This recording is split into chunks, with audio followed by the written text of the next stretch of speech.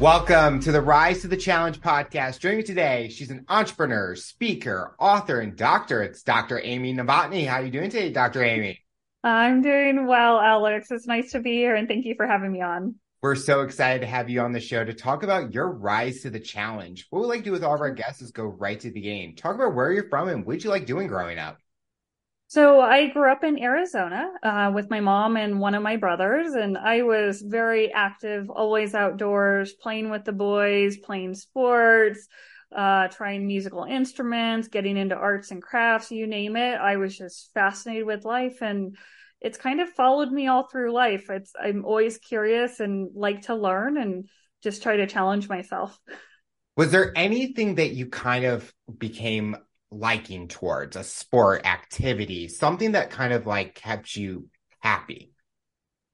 Not really. I mean, I would ebb and flow. There was times I played soccer. Then there were times where I did like a version of volleyball. And then I was really into tennis for a while. And then I was into running as I got older. So it was literally just ebbed and flowed. I did not stay consistent with one thing because as soon as I became decent at that, it's like, oh, let me try that thing. Let me go do that. So, yeah. Do you feel that with the changes into different activities, maybe it wasn't challenging you enough? I was good at this or I'm decent at this, and I'm like, okay, I'm ready for the next. There may have been a portion of that, but there was also, well, wait a second. I want to learn how to do that too. Mm-hmm. And eventually you run out of time, so you have to pick and choose. So I was like, well, I want to keep doing this and learn more about this. And it was just because I was curious. It's like, I see other people doing this, so I want to try it too. Like that seems like fun. I feel like that's so important that kids nowadays should take that kind of mindset Yeah. because enjoy, like go do whatever you want, try all the things. Think Yeah. when I was younger, I didn't do that until I got older. I'm like, ooh, try this. Ooh, try this. But I Yeah. wish I started younger and trying different activities or different items. Yeah. And it's hard because for some people there's that fear factor. Yeah. There really is that, oh my gosh, what if I messed up? And I know there was always that part of me too, but at the same time, I loved other activities because there was never graded. So I didn't have the fear. It was always, can I do it or can't I do it? If I can't do it, okay, how do I figure out how to do it? And so things like sports are those things, they weren't graded. So I didn't have any pressure. I could just learn and enjoy learning. As you're growing, did you have anyone that was like a motivator or an inspiration for you? Honestly, no. I literally just was interested in things. My mom, helped raise us, and she just always said education, education, education. But she didn't play or do all these activities. It was just, I want to try that. Oh, I heard someone do that. Let me do that. So it wasn't like I had a model. And that's probably why, a lot of people have a model and then they gravitate towards that one thing, like whether it's Michael Jordan with basketball, then they keep playing basketball to be like their idol. I Mhm. didn't really have that. I just literally wanted to try things. Did you have a close relationship with like your brother or your mom that kind of you were able to enjoy each other whenever you guys were doing things together? Yeah, I would say for both of them I did. So my brother that I grew up with was almost a year older than me, and so we did a lot of activities together. Whatever he was in, I was always in, and vice versa. If I wanted to do something, he joined it too. So a lot of people thought we were twins just because we did everything together. And then our mom was very supportive, and she came to most of our events and sat and watched or read the newspaper while pretending to watch. One of those ways. As we're growing, sometimes we're asked that fun question, what is that dream job of ours? What was that dream job for you? When I was a little kid, it was to be a marine biologist Oh. because I just wanted to play with the dolphins. I mean, as a lot of little girls did, you want to swim with the dolphins, play with the dolphins, work at SeaWorld, because my exposure to marine life was an aquarium in California. But growing up and becoming aware of what animals really need to survive and thrive. Obviously, that changed for me. But as a little girl, yeah, I wanted to play with the animals. Was college that next step for you after high school, or were you going right into the workforce? Definitely college. I got enough scholarships to give me a full ride, and I had enough AP credits, and that I started as a second semester junior. So there was definitely, it was college. There was no ifs, ands, or buts about it. Second semester junior with all the credits and stuff? Mm-hmm. Wow. Absolutely. Yeah. With all the AP classes and tests that I took, I started as a second semester junior. Do Yeah. you feel that doing all those AP classes, it kind of took you away from that having that social life, or you were able to balance both together? It was, I was okay socially with the people in my class and my close friends, but I didn't go out and do the typical high school partying. One, I wasn't interested in it. Mhm. I wasn't interested in drinking, smoking, experimenting. It just seemed like a waste of time to me. And I would rather spend the time studying because I knew I could get scholarships or college credit for very cheap. And I would rather do that and then explore more in college.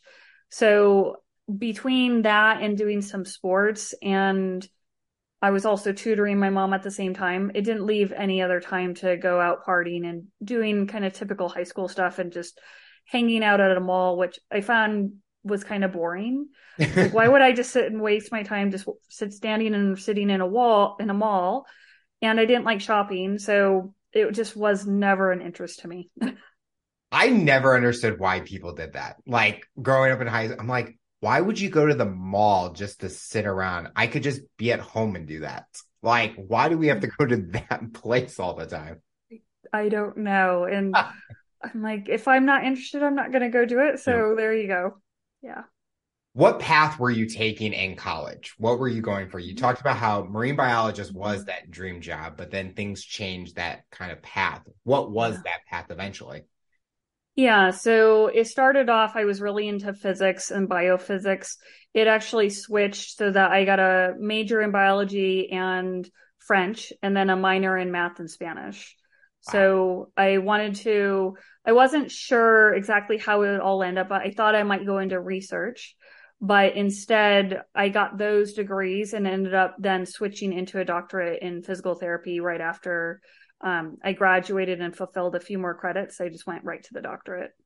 With getting the degrees in French and Spanish, was there anything that you learned that was interesting towards you? Because I took a Spanish class and I'm like Mm-hmm. learning all about this stuff, and it makes me aware, like, ooh, this is interesting, or I like this, or new culture, things like that. Yeah.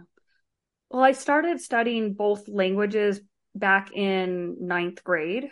So I had been familiar with both languages all through high school. And I've always loved, again, curiosity about life, curiosity about sports, curiosity about other cultures. So I always liked, hey, they can speak another language. Why can't I? Okay, Mhm. time to learn it. And so, and I knew once I got into college, I was going to go study abroad. So I went over to France and studied there, finished up a French major there, came back, and I had enough credits to finish up a Spanish minor. And if I wanted to, I probably could have done a Spanish major, but I didn't want to stay in college extra time.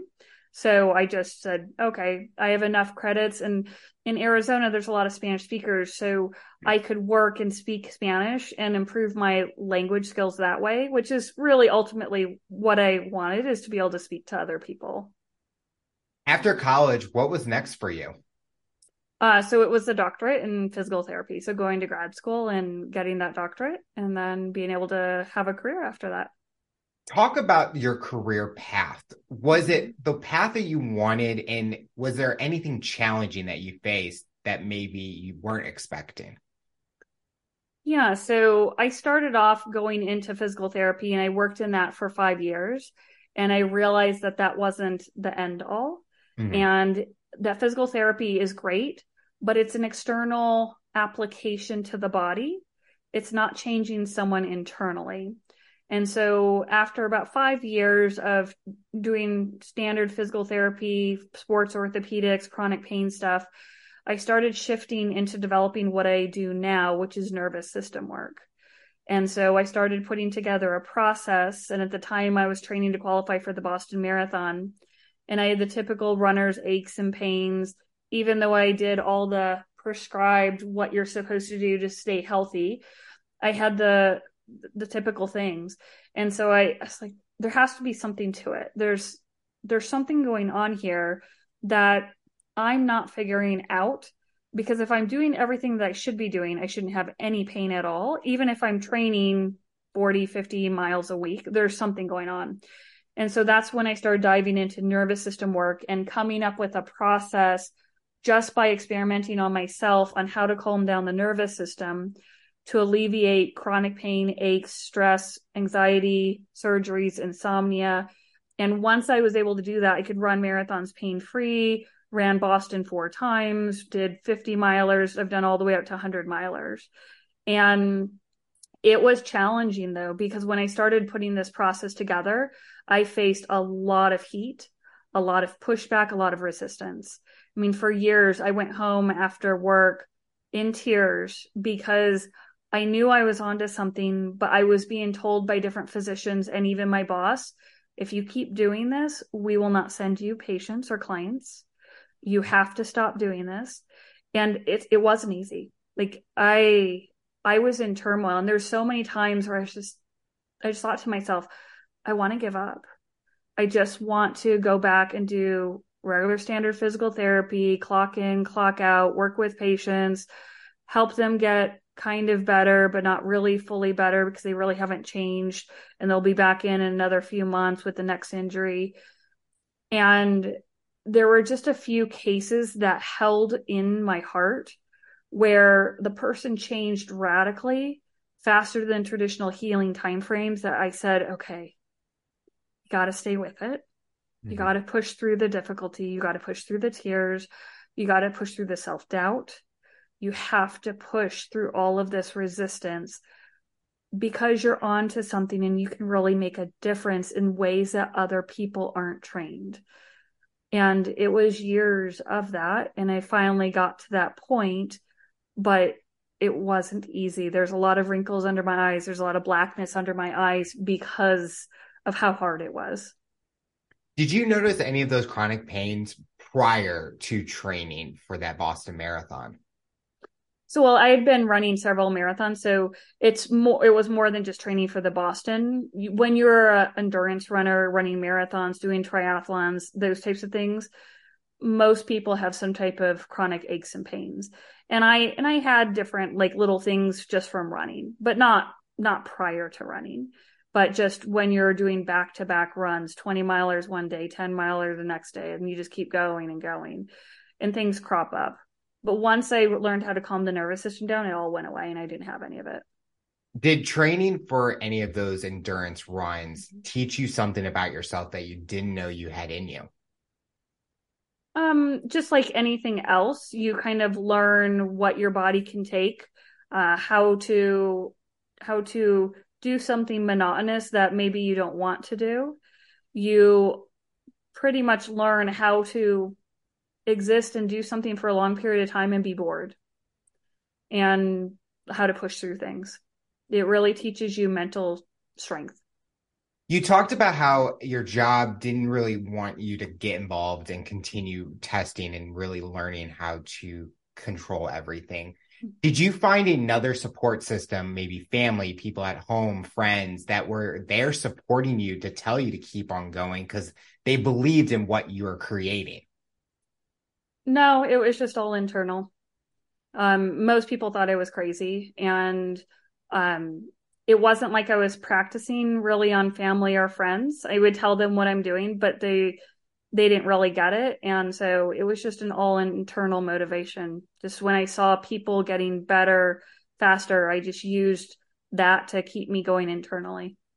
For people that are listening and they're learning about what you were going through, what do you think that they could have done to really understand more about what you were doing so that they could have been supportive for you? Because you talked about how they didn't understand, but could there have been something that they could have learned to help in that case? Not really, because the material requires someone have a elevated health Hmm. background in education. So it's not like they were going to go to school for 4 years and then say, "Oh, okay, now I'm going to be supportive of you." Hmm. So, and I'm working full time. It wasn't like I was going to go start experimenting on all my friends and say, "Okay, now do you get it? Can you support me?" So there wasn't really, unless they were coming to see me as a client and let me do that on them, it wasn't really like a way for them to truly get it unless they've experienced it. A fun question to ask about your endurance run. Is there one run that you've done that has been so memorable for you? There's a lot of them. I would there's not really one because they're all unique in different locations. I mean, I've done one in a marathon in Greenland. I've done 100 miler in the mountains in Arizona. I've done Boston. I've done San Francisco, Chicago, New York. I mean, 50 milers back, right after doing a marathon. So there's so many stories, but there's not really one that stands out because it's just there's a lot that I've done and tried. Is there a dream location that you hope to do one in? Possibly Antarctica. Oh, A wow. friend of mine just finished one in marathon in Antarctica, so one of these years I plan on getting down there for that one. Are you are you ready for the cold weather down there to do that? I would be I've like, been nah, there. I'm good. I'm going to the sun. I'm going to the beach. I've already been to Antarctica, so I know what it's like. So I know I need to bundle up. But the last time I was there, it was 50 degrees, which is warm weather for running. So it would have been totally fine. Yeah. During this time, you talked about thinking about going back to what you were doing with physical therapy. Did this kind of keep you motivated to continue on the path, or were you ready for that next chapter in your career and story?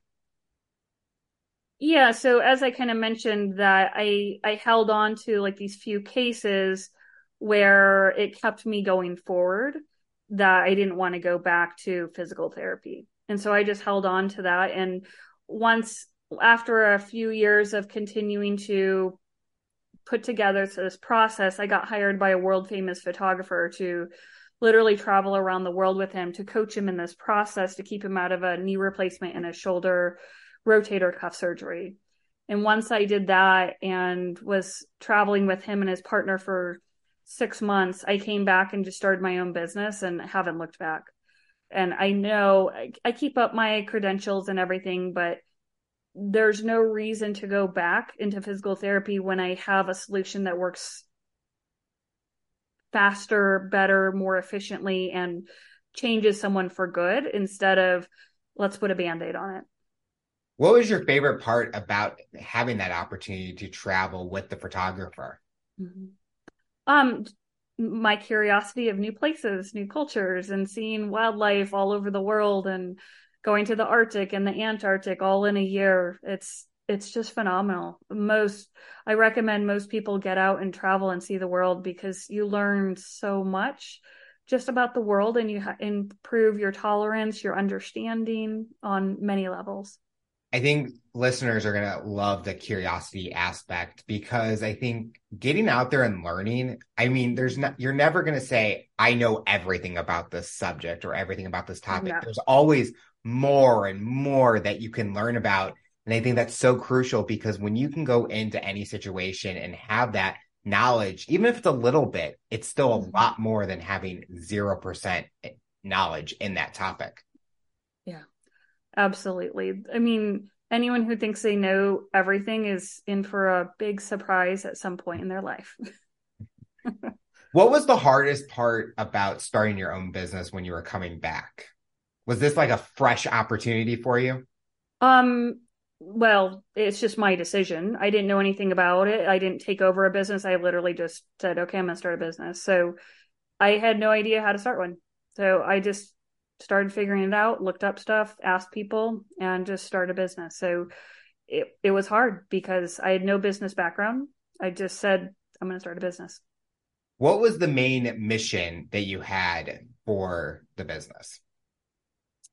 It was then and it still is now, is to help as many people as possible learn how to change their nervous system to heal internally. And by that, not just mind and emotions, but actually physically, so that we can get people to stop having surgeries that they really don't need, even joint replacements.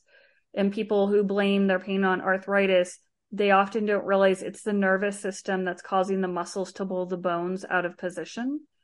So the mission is to get people out of pain, stress, insomnia, anxiety, surgeries through a holistic and internal means so that they don't have to rely on anyone else to poke, prod, or fix them. They're doing it themselves. Have you noticed over time that you've seen a huge like increase in how you are feeling personally with learning and using the systems that you have created? What do you mean by a huge increase Have you in? noticed that you're not having those chronic pains anymore, or you're not going through those challenges that before you learned about the new system that you've created? Oh yeah, I back in 2014, I haven't had pain since then. Since I developed this, I don't have any pain, and I haven't had any because I practice all this stuff all the time. So that hasn't been an issue for many, many, many years, 9 years, I guess. So I don't deal with stuff, which is great. I'm very grateful that I stumbled on this and yes, just haven't had pain. Have you ever been faced with clients or people that maybe are really questioning what you do and they're like maybe they don't understand it, but after they try it, they work with you, they're like, why didn't I come here first? Or they're learning like a new avenue for it. That's a typical progression for everyone I work with. Like exactly that. They don't believe it. They say they'll try it. They try it. Then they say, why didn't I learn this before? Why isn't this taught all over the world? And then we had the conversation. I'm trying to get this out there so that people can realize how much that we're taught from growing up actually creates our chronic pain now, our stress now, and our anxiety now, and how we can reverse all of that.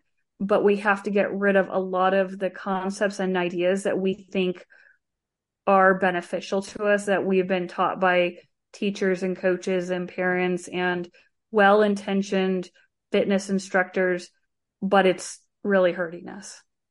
Is that one of the reasons you started writing a book or becoming a speaker? Mm-hmm. Absolutely. So, Because I could just stay in one little area and just affect a little tiny town, mhm, or I could try to get this out there and reach more people. And even if they don't work with me or take one of my courses, at least they're thinking differently. At mhm. least put that little piece of doubt in their mind and they'll start to think, okay, wait, is that really right? So, and that's what I want is people to start thinking and questioning the care that they're given and think, do I really need it? Or is there something I can do for myself to change how my body feels, acts, and behaves? Mhm. Because as soon as someone does it to themselves, it's so empowering. And it's so neat to see them change and how excited they get when they've made the change themselves and I haven't touched them or done anything to them. Oh my gosh, that doesn't get better than that. When was the first time you thought, I'm ready to write a book? Um, I was introduced to a gentleman named Kyle Wilson, who was the promoter for Jim Rohn, who was has now since passed, but a very famous personal development speaker in the world. And when I started speaking at some of Kyle's events, he had mentioned that they're looking for co-authors in a book. And so I just said, okay, I will join you. I had already been writing my own book, but I wanted to learn the process a little bit differently. So I said, I'll join him. And so I did that. After writing and working on that book, Mm-hmm. what's been the reaction you've been getting from readers? I'll get people. I mean, one a guy just emailed me yesterday that he read my chapter in that compilation book and said, "Wow, it was really impressive. You went through a lot of struggles. Very excited to uh, read this and learn more about the process that you teach." And I'll get emails like that. Sometimes people will reach out and they want to work with me. Sometimes, like the guy yesterday, just wanted to reach out and thank me for the book chapter and was just wanted to say that. And I responded and I said, well, thank you. That was really nice of you. When you get messages like that, does it make you more excited about what's to come in your journey with your career and even your personal life and what you're able to accomplish? I would say so. I guess I'm already kind of excited about it because I I don't always look for external validation on stuff.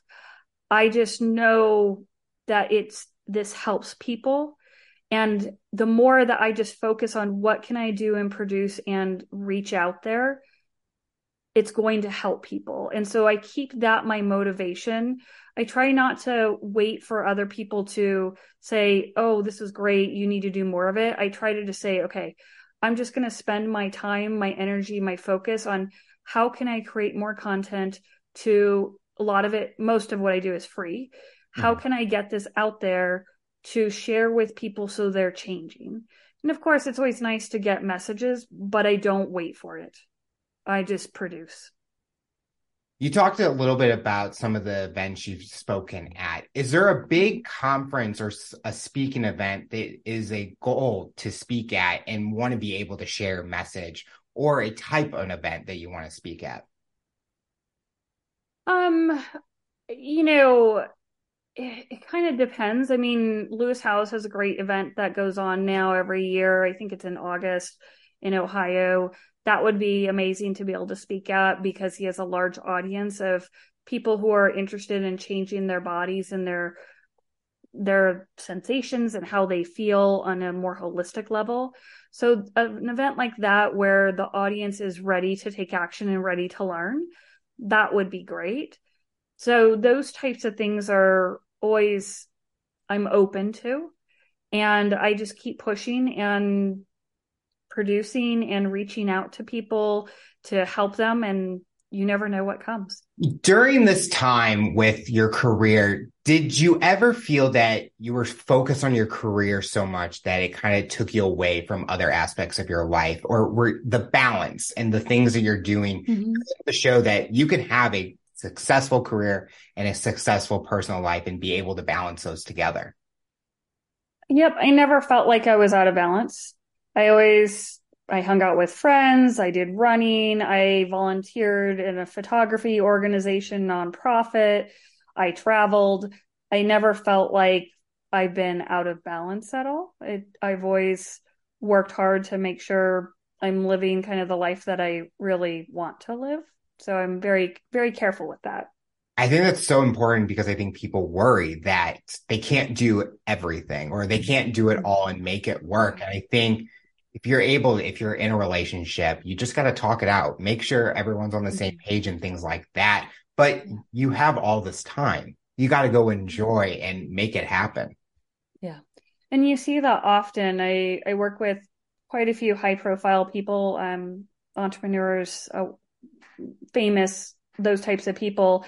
And they're often lacking in a certain area. Health usually is on the bottom of the barrel, which is why they end up working with me and helping them to try to balance that. And they went all in because they had something special going on. And Mhm. I totally get that. We're human and that happens. It just they made those choices, and so a lot of times they're trying to fix that or to try to rebalance and shift things a little, and it's great to see, and it's always wonderful to see them realize the importance of that, and I'm here to help them on those journeys.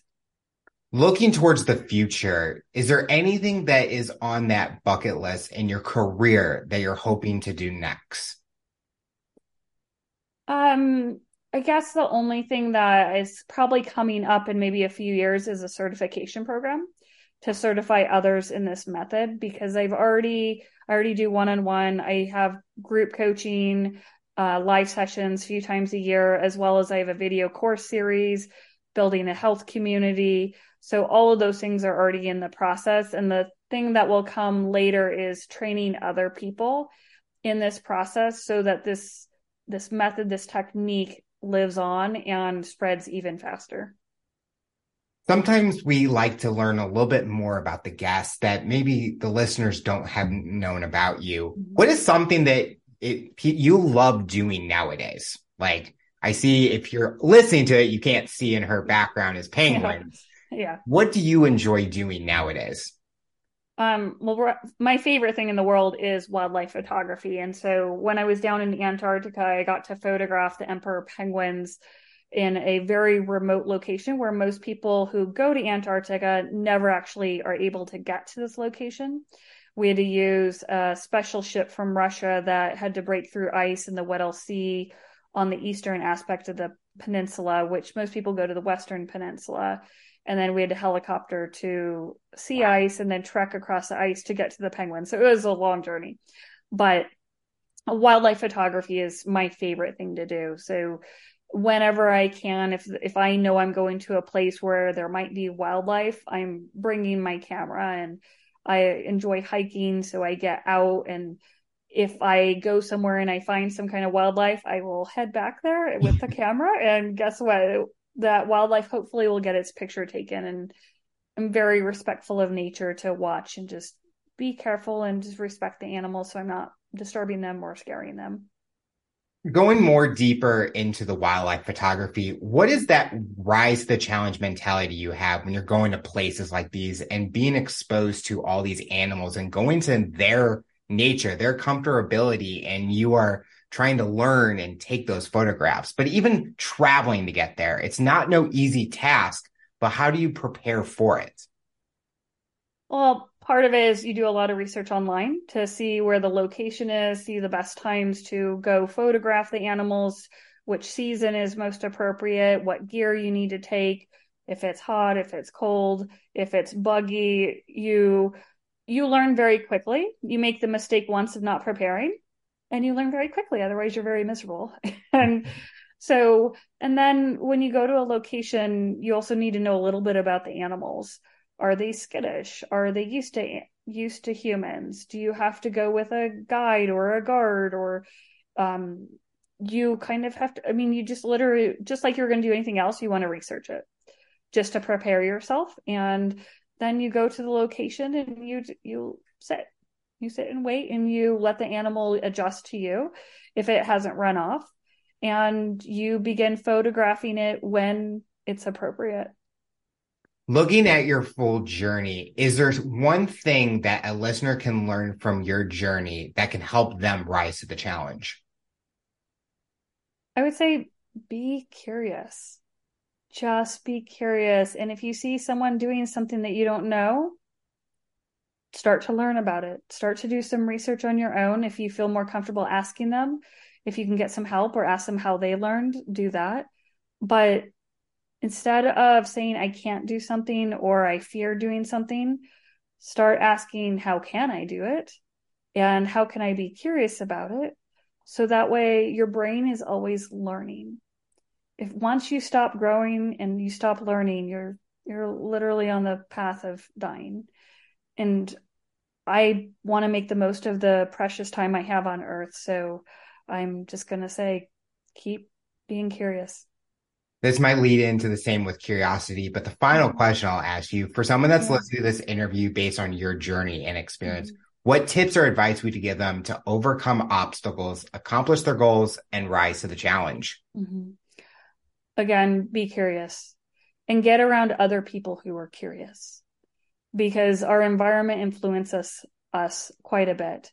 If you don't have that internal drive of curiosity, I was lucky somehow I developed it when I was a toddler, and I kept it. And I didn't let anyone or a social situation stop me from that curiosity.